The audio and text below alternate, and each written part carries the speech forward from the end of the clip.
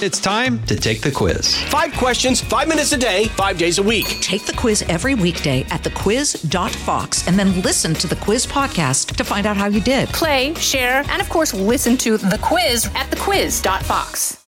The Guy Benson Show Sunday Replay. The week's most interesting interviews with senators, commentators, and newsmakers. Giving you a replay just in case you missed it. The Guy Benson Show.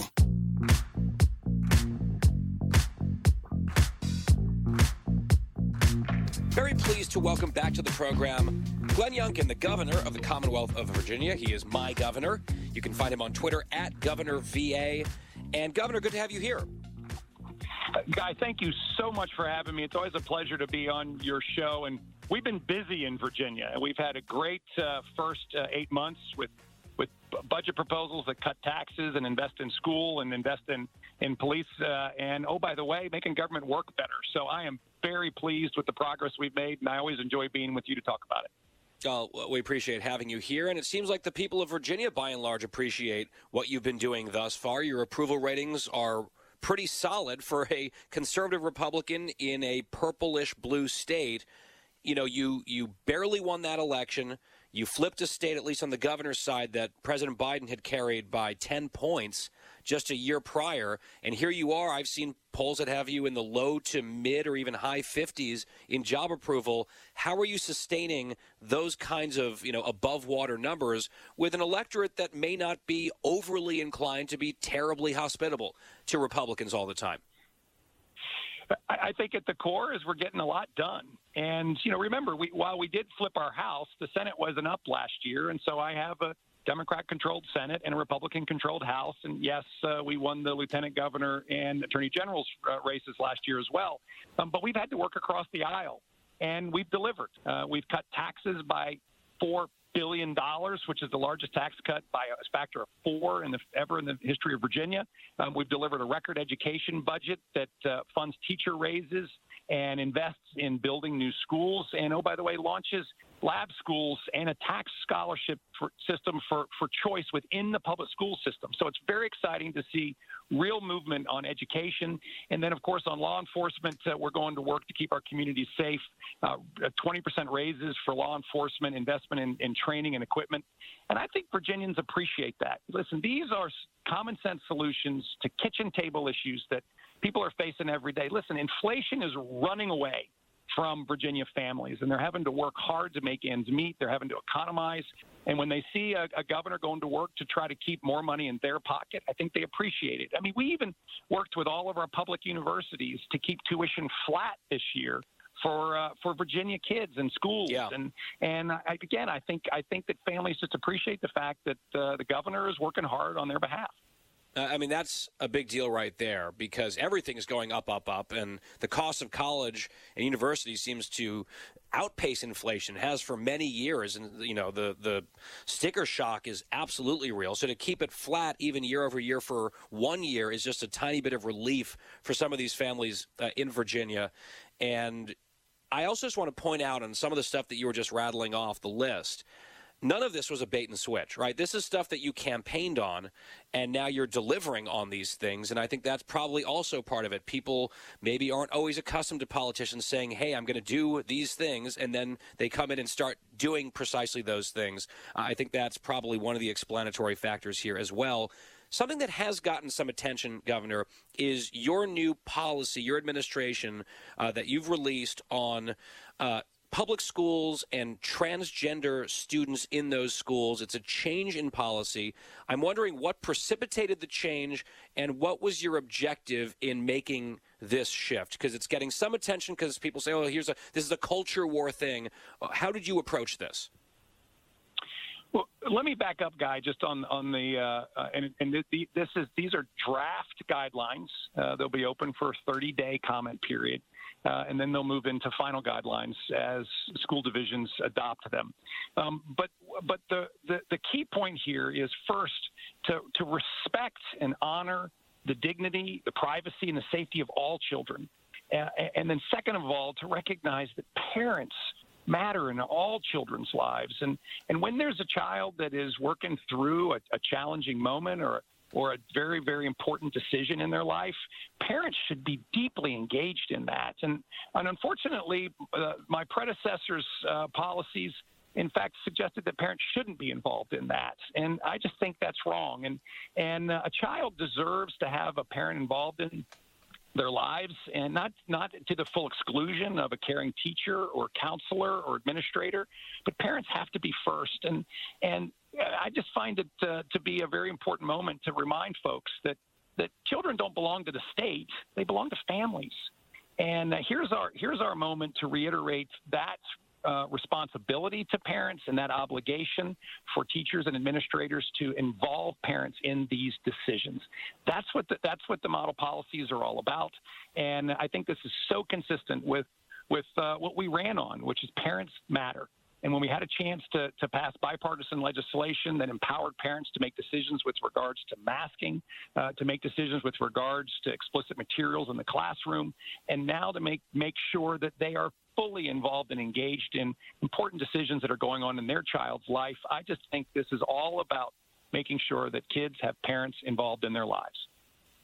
Governor, one of the biggest issues in your campaign, and I think it may be safe to say perhaps the issue that put you over the top in that campaign. Of course, there's always a whole slew of issues, and it's hard to pinpoint one, but I doubt you would disagree that education was front and center down the home stretch of your campaign in 2021. And I'm noticing as I look around the country right now, and we're 7 weeks out from a very important election all over the country, these midterms, Republicans are focused on the economy and inflation for obvious reasons. You mentioned that. On crime, especially in some of these really crucial races. You're seeing immigration and the controversy there. These are very big issues, no doubt, and I think it'd be malpractice for Republicans to be ignoring them and not leaning into them. But I'm also sort of getting the sense that parents' rights and education and some of the failures that were inflicted and harms inflicted on children in particular during the pandemic as it relates to education, that was right at, a burning issue, top of mind in your campaign, in your stump speech, in those final, months and weeks of the campaign, the indoctrination of kids in some schools and things that we've seen there. It was extremely resonant for the Virginia electorate, and you won. I'm not really seeing quite as much emphasis being placed around those issues by Republican candidates in a lot of these important races. And I just wonder, do you think that's a mistake? I keep saying this is the first national election since COVID, since all of this stuff was done to kids in schools. And there needs to be some accountability and something of a referendum, and this is an opportunity to do it. It just kind of almost feels like it's slipping into maybe a second-tier issue for the party. And I wonder what you think of that, if you agree with that, and what your advice is to some of these Republicans running around the country, maybe sometimes in tough districts or states that look to you and what you did in Virginia, and they're hoping to replicate it. What would you tell them? What are you telling them? Guy, I 100% agree with your assessment of the importance of this issue. And in fact, when school's out in the summertime, education tends to fall down the list in people's minds. And now that all students across the country are back in school, you're seeing education come back to the forefront as a primary concern as voters consider different candidates. And of course, last year in Virginia, you're 100% right. At the end of the day, the idea that parents shouldn't be involved in their child's education as a real platform statement from the progressive left was rejected wholeheartedly, not just by Republicans, but by independents and by a lot of Democrats. And we won the Latino vote. We won the Asian vote. We had more votes from the black community than any Republican in recent history. We won places that Republicans haven't won. And we had the largest percentage of votes in our traditional red counties. And so education is at the core. And as candidates meet with voters and listen to voters and campaign running into November the 8th, I strongly encourage them to include education as one of their top issues. And it's about parents, empowering parents, having high standards in schools, not watered down expectations. It's about investing in choice and making sure that parents can fully engage. And by the way, this is one of the kitchen table issues that the Republican common sense platform is the winning platform. The progressive left liberals want to inject bureaucrats and politicians, between parents and their children. They think they know better for what's best for your family. And we've seen transparency in what happened during COVID and curriculum. And by the way, parents stood up and said, not in Virginia. And I am seeing the exact same reaction around the country. Not in Michigan, not in Nevada, not in Georgia, not in Nebraska, and not in other states like New Mexico and Oregon and other places. So I do believe that we're going to see education, again, surge to the forefront as we get close to November the 8th, and candidates should absolutely lean in on the Republican values because they're the winning formula. No, I totally agree with you, and I hope that message is being heard by Republican candidates and candidates that you're out there talking to, helping, supporting, one of whom I do want to ask you about. I saw a headline that you're going to be doing some events on behalf of Kari Lake out in Arizona. She's the nominee for governor in that state, and she said some things, as you know, very controversial. She's denied that Joe Biden was elected in a free and fair election. She's been talking about that election in 2020 being stolen a lot of the time, and it's really centered some of her primary campaign around that message. You have said, and you did say on the campaign trail, that Joe Biden was elected legitimately. She obviously is on the other end of that. Is that something that you're comfortable with? And what's your line when you decide what kind of candidates you're willing to support and go and help? Well, if we back up and we see what's happened in Arizona under Doug Ducey's leadership, Governor Ducey has done a tremendous job on cutting taxes and establishing choice in schools and empowering families. And Arizona deserves to have a Republican governor and to continue these most important policies. And, of course, what we've seen around the country is states led by Republican governors have outperformed coming out of the pandemic states led by Democrat governors, and it's just that clear. And so we've been working to support Republican candidates across the country. And I think Arizona citizens deserve another Republican governor. I've seen in the states that I've had the good fortune to visit that people are tired of the Democrat-led states. They're tired of rising taxes. They're tired of slow recovery out of the pandemic. They're tired of schools lowering expectations, and they expect better. And I think states deserve Republican governors. So it comes down to those issues. Yeah, those contrasts. I hear you. I hate to cut you off, Governor, but we are up on a hard break, so I've got to take it. That is the governor of Virginia, my governor, Glenn Youngkin, a Republican. Governor, always great to talk to you. Thank you. I deeply appreciate you. Have a great day. Absolutely. We'll talk again soon, and we'll be right back on The Guy Benson Show next.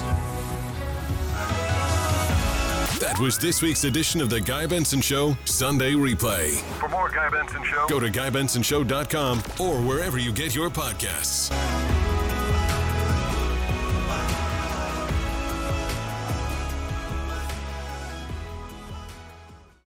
Jason in the House, the Jason Chaffetz Podcast. Dive deeper than the headlines and the party lines as I take on American life, politics, and entertainment. Subscribe now on FoxNewsPodcast.com or wherever you download podcasts.